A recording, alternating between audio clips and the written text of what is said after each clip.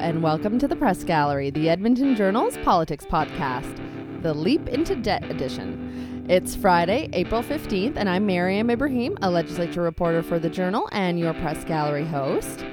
Well, folks, it's finally here. Finance Minister Joe Ceci has tabled the NDP government's 2016 budget, and there is a lot to unpack, so we're going to devote most of our episode this week to the numbers. But we also will take some time to discuss, as our episode name suggests, the LEAP Manifesto and the very interesting federal NDP convention in Edmonton last weekend. Joining me to give their input are provincial affairs columnist Graham Thompson. Hello. City columnist Paula Simons. Hello, Miriam. And editorial writer and Press Gallery founder Sarah O'Donnell. I love that I always get that. Thank you. Good morning. Let's get right into it because there is lots to talk about here. So it seemed like the province had, already let out lots of the details about the budget before Thursday's tabling. Even so, there still were a few bombshells. $57 billion in debt within 3 years, I think it is. No balanced books until 2024. Not that was laid out in the actual books at all.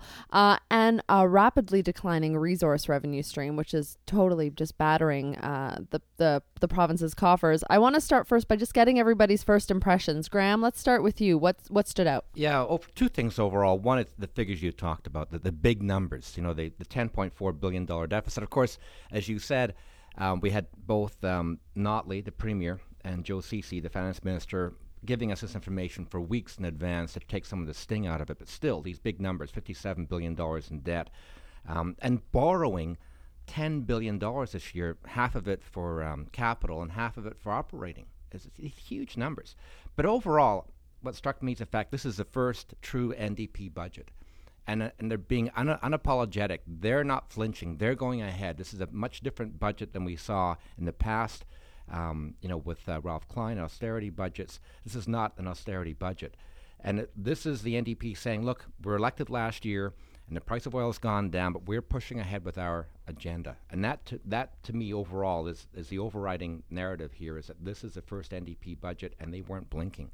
Yeah, you're right. There definitely were no apologies from the finance minister yesterday. He, in fact, said he was very happy to be able to present this budget because despite the fact that the province's books had taken a bit of a beating, they were still keeping funding going for health and education and social services. Paula, what stood out for you?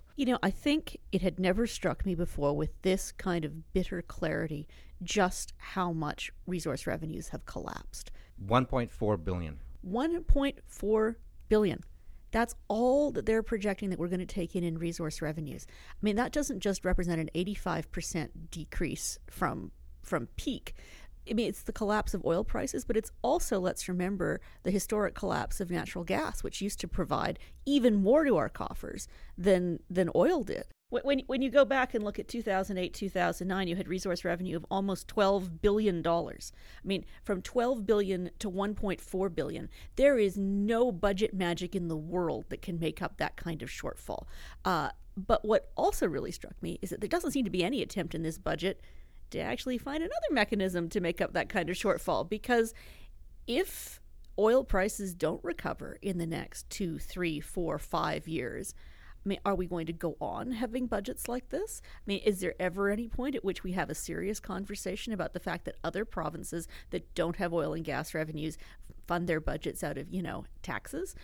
Because there's certainly nothing in here about a sales tax, nothing in here about any other kind of tax mechanism that would begin to make up that kind of revenue loss. I was absolutely struck by all of the same things that Graham and Paula were, but I think those things, as the day went on, that's what I got thinking. Well, the first thought I had when I looked at this budget is, this is the first time that me and my family, starting in 2017, are going to actually start to pay for our carbon, because that's what's in this budget. And I think with all the big numbers about the debt and those very far-looking things, it's getting ever so slightly lost yesterday that there is going to be prices at the gas pump. We're going to start to pay a carbon tax for fuel and a carbon tax on our natural gas. Now, there's also a big rebate program that goes with that. We can talk about that. Mm-hmm. But I just thought, that's one thing as individuals that's very different about this budget. That's what I started at the day, but then as the day progressed, I got to where Graham and Paula were. Well, and they're definitely tying that whole, suite of investments and the carbon tax and everything as part of the bigger question of access to markets and getting, pipelines built and getting Alberta's resources to other markets. So there clearly is still this dependence, obviously, on those revenues, on that resource. Graham, are there other options here? Yeah, this is the option we're talking about here is the PST or an HST, harmonized sales tax or provincial sales tax, because maybe I've been hanging out with economists too often this week. Oh, could you ever hang out too much with economists? And I was in Ontario just last week, and people there are discussing the same thing. So if you're not from Alberta or you're an economist, you're wondering, where's the PST? Because this province could actually bring in a provincial sales tax and, make $5 billion. And economists and people who don't live here say, why not do that? And that's still a question. And I think Paula's right. If this was definitely a short-term thing, 2 or 3 years, don't worry, it'll be okay by 2018. Fine, we can do this in the short term. But in the longer term, if we're looking at 2024 to balance the budget, and that's just a wild guess on his part at this point, from Ceci's part, you got to wonder, we can't sustain this long term. So you're wondering, next election, I'm wondering if PST might actually be an issue next election, because they can't keep doing this. But I don't think they could have, in this budget, brought in a carbon tax and a provincial sales tax. Yeah, that would have been absolutely politically insane. And I think that at this point you can't. But what was interesting is that there wasn't even the hint that this is something we're going to need to think about down the road. The finance minister was very seriously like, no sales tax, no PST. We're not talking about that. Right, but I got to say, though, I get the impression in some ways a carbon tax is a sales tax because I've been trying to get numbers yesterday. Okay, fine, you brought a carbon levy in. How will that reduce our emissions? And they couldn't answer that question. And also yesterday morning in the technical briefing, we had the experts or the government officials saying the price of natural gas, for example, is so low right now, even bringing in a carbon levy on natural gas isn't going to affect consumption. So what it is, it's a way of taxing people and collecting. It's a tax grab. I don't like that term, but in a sense, to me, the carbon levy right now is not maybe aimed at reducing emissions. I don't see any numbers to back that up in terms of them actually having a plan to reduce emissions through a carbon levy. And it will let their critics say this is just a tax grab. Well, and now we're hearing criticism of the corresponding rebate program that goes along with the carbon tax. It was a little bit complicated in terms of how it gets phased in and who it applies to and who it doesn't apply to and when. But they say that 60% of Albertans are going to get some sort of rebate back to help compensate for the impact that this carbon tax is going to have on their wallet. What was the reaction to that? Well, it's interesting. Our colleague David Staples has a column about this in today's paper in which he likens it to Ralph Klein's Ralph Bucks, which will remember that Klein gave everybody. The difference, I guess, is that in this case, it is being indexed based on family income and family size. And it's also designed, Andrew Leach, who is one of the architects of this plan, was on Twitter yesterday. He's an economist from the University of Alberta, explaining that the idea here is not to penalize families, it's to incent families, so that the idea is that if you actually reduce your energy consumption, you'll end up with even more money, relatively speaking, in your pocket. I'm not quite sure that's going to work that way in people's heads. It sort of seemed like it opened up the government to a lot of criticism from its critics who are on the right. The Wild Rose and the PCs looked at it and said, how is this going to actually impact the amount of emissions that people are putting out into the atmosphere? Well, I think ultimately, if you have a carbon tax, your goal would be to get eventually to not collect the carbon tax. If you're successful with your carbon tax, you want to be earning very little revenue from that stream, because that means that you've gotten everybody off of fossil fuel. So that's the grand ultimate goal, 100, long term. And yet so much, I think, of the government's revenues when we look over the next 5 years is coming from that carbon tax. They're being because very they keep careful. increasing but it. You know what? They're very goes worried. up every year. They're very worried about the impact on low and middle income Albertans. So I think with this plan, they can say that on balance, yes, you pay it at the beginning, but you get money back. And then there's still that ultimately that incentive, because you still do have to pay it in the first place, right? And then you get the money back as a rebate. A year later, I think it's only going to be an annual Did they say what the form of the rebate's going to be? I can't remember. It'll depend on which rebate you are getting, how much of it you're getting, which value figure you're getting, and then it'll come, either in January and June, or quarterly, or once a year, twice a year. It just depends on how much money you're actually getting in your rebate. But it'll work like a federal GST rebate, effectively. Yes. If you file your taxes, you'll be sent this deposit at various intervals in the year whenever it's appropriate. I did hear some yesterday wonder if it was just a wealth redistribution scheme. I definitely heard that, and I don't know if that's fair or not. I'm not quite sure where I fall on that declaration, but it definitely. But the thresholds are fairly high. I mean, the income at which the rebate is fully phased out for a family with 2 children is $101,000 in 2017 and $106,000 in 2018. And that's after taxes. So that does cover a fairly broad swath of Alberta. Absolutely. Before we get too much deeper into this conversation, I did want to make note of the fact that the NDP came out yesterday and announced that it was going to be throwing out a law that it had passed just 4 or 5 months ago. This highly touted law that was going to limit Alberta's debt to GDP ratio to 15%. And they passed it to great fanfare. This is going to keep our credit ratings high, and this is going to limit Alberta's debt. It's going to make it sustainable. And then in the budget yesterday, they're scrapping it. They announced that they were scrapping it. Yeah, in 3 years it'll be over 15. It'll be 15.5%. And so that's right. So it's setting the stage now for a 15.5% sort of debt to GDP ratio within 3 years. That became an immediate target, obviously, for the opposition.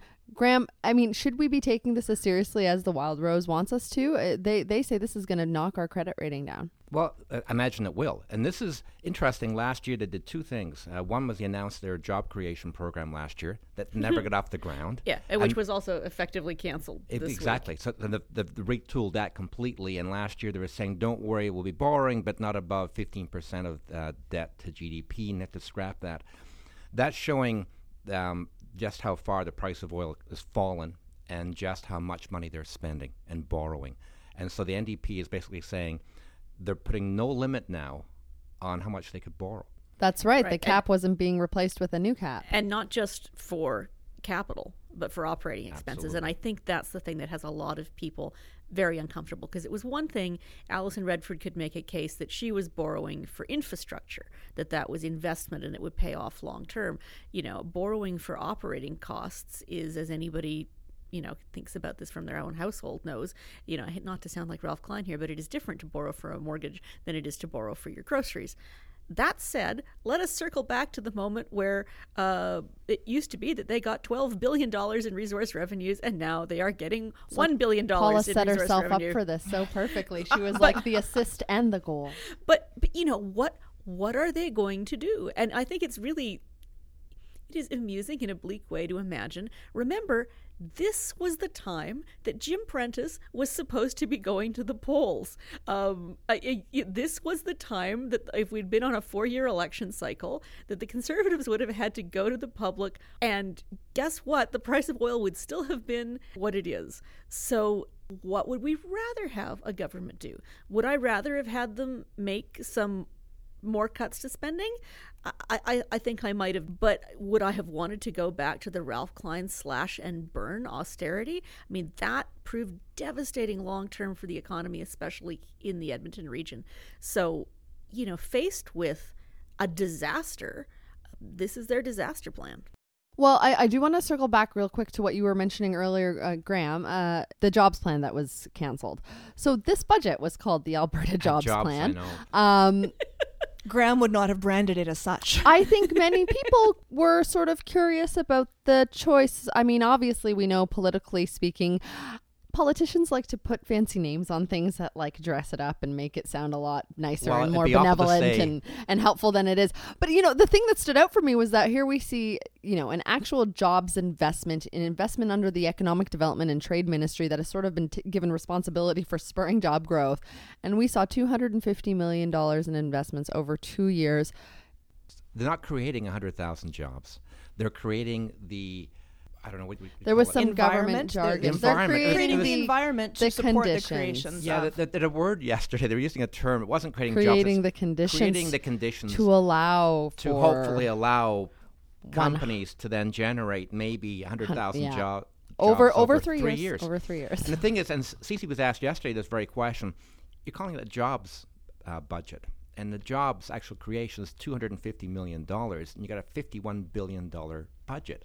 It's a pretty small amount. And he was saying, well, look, you're forgetting, he mentioned, of course, the capital, money on capital projects, that will create jobs. But then he had a hard time explaining anything else after that. He tried to get in the child tax credit, that whole thing, and it just didn't really make a lot of sense. Well, there is a small business tax cut, a but modest of, one. of 1%. Well, it's drop. only 3% It was to begin from with. 3% to down to 2%, and I 2%. feel like that was more to offset the carbon levy for Yeah, business, for small absolutely. I businesses. think that's how they painted it as well Yeah. in the budget and, documents. and there are a couple of other.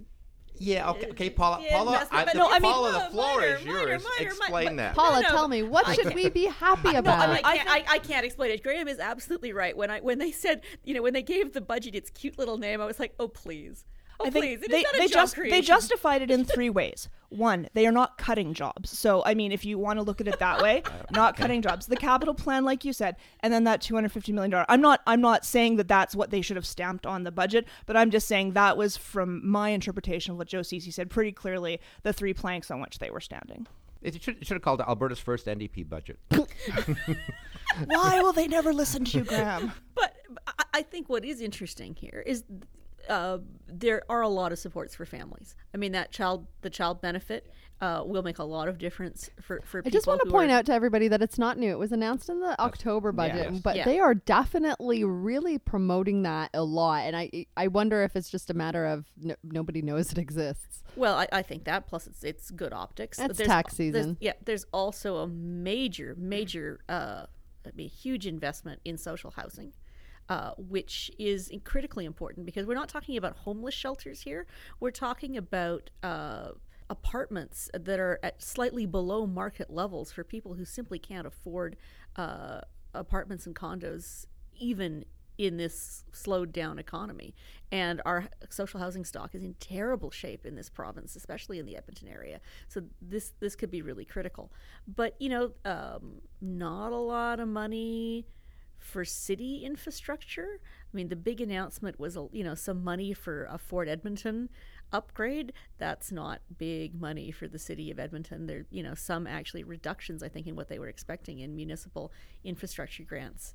And the sort of their big cut that they announced was to rationalize boards, which makes sense, because did you need a board to be responsible for the province's manure? I'm not sure, but that's only going to save $33 million. Yeah, and it was that's peanuts, that's really. like my trying to lose weight by clipping my fingernails. Yeah, I mean, $33 million over 3 years after consolidating or dissolving 26 agencies, boards, and commissions. It's the small stuff, and it is interesting that all of the kinds of things that the government is touting as, cuts or not cuts, but We're spending we're still increasing spending on healthcare, we're but not as increasing it much. less. What is their phrase? We're bending the curve. If one more person says bend, what does that mean? Curves are bended bent. already. What? This doesn't make. I just. They're Probably curving the bending trajectory curve, yeah. would have been a better. That's a big word. Yeah. So as Keith Geron, our colleague on the health beat, pointed out, I mean, there is an increase in health spending, but there's a decrease in the increase. That's what you can say. We've never increased it so little in so long. So it's going to effectively mean that for universities, for the healthcare system, for education, those are increases. They're not the kind of increases that people have been used to. Yeah. So it is going to probably mean things that feel like cuts, even if they aren't cuts. That is probably not going to be enough to make a difference to how people feel about this degree of debt, but it is going to make them crabby about the services that they get. So before we do end the show, we want to talk about the LEAP manifesto, because Premier Rachel Notley really did have to defend herself quite staunchly this week in the legislature after NDP delegates at the convention in Edmonton voted in favor of studying the document over the next 2 years. it was an interesting convention to see the third party in Ottawa coming down to Edmonton and gaining all this attention, obviously for all the implications that it has on Alberta's NDP government. Sarah, let's start just real quickly with, what is the LEAP manifesto? What is it saying? What did the convention? Yeah, well, I mean, adopt? so it is a document. It's been around for a while. It was introduced, it came into the play during the federal election, right? It's this idea. It's very short, as manifestos go. It's very short, only 4 pages, easy to read. But they talk about it was created by a group of people who I think you can safely they would call themselves progressive. Avi Lewis, Naomi Klein. It's signed on by all kinds of other celebrities as well. Tegan and Sarah. I saw Alanis Morissette. Whole range of people have signed on to this document. And it's the opening line is, we start from the premise that Canada is facing the deepest crisis in recent memory. And it goes on to talk about how our record on climate change is a crime against humanity's future. So they talk about how small steps to prevent catastrophic global warming are not going to get us where they need to go. So we need to leap. And basically they're saying that leap needs to include no new pipelines, an end to resource extraction. We need to make sure that we are protecting, Indigenous peoples. And it goes on like that for basically 4 lines. It's quite broad. There's nothing very specific, but yeah, it goes along like that. And so the delegates voted to sort of study this and consider it as a potential maybe basis for policy in the future.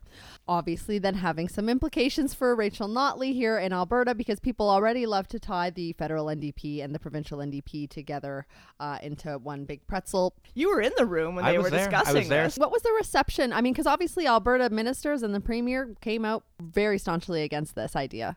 The LEAP manifesto at first, they're hoping to actually get it adopted at the convention. They're hoping to actually have them adopt it. But the thing is, a lot of pressures, they were saying from people like Notley, you can't do this. So they had a compromise. And the compromise was, we'll go back and talk about it. And Avi Lewis and others thought no one could possibly vote against that, because what's wrong with talking about these things? But Notley knows, unless you kill it, just talking about it actually then gives it some life. And Notley wanted it to be killed. And she spoke very strongly in her speech on Saturday, saying, she didn't actually name the manifesto, but she was saying the manifestos are wonderful and great, but when you become government, you're going to be a lot more practical. And so she was saying, we need pipelines. And the manifesto was anti-pipeline. But she said in a very powerful speech, well received. When she was bashing the Conservatives, they were all on their feet clapping and cheering. When she mentioned pipelines, not so much. Half the room sits down. Yeah, the back half kind of sits there. The front half, which is the Alberta delegation, is whooping and cheering. So she made a very strong speech, but the majority of delegates, it was a pretty close vote on Sunday morning, but they voted in favor of keep on talking about this at the local level for the next 2 years until the 2018 convention. And people kept, from the pro-LEAP manifesto side, kept saying to us, what's wrong with talking about it? We're not adopting it, we're just talking about it.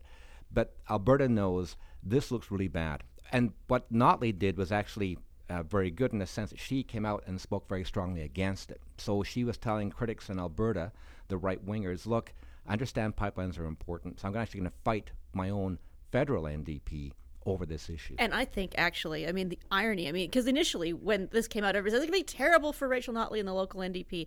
In a very peculiar way, I think it's actually paid off huge dividends for them. Notley's speech on Saturday was outstanding.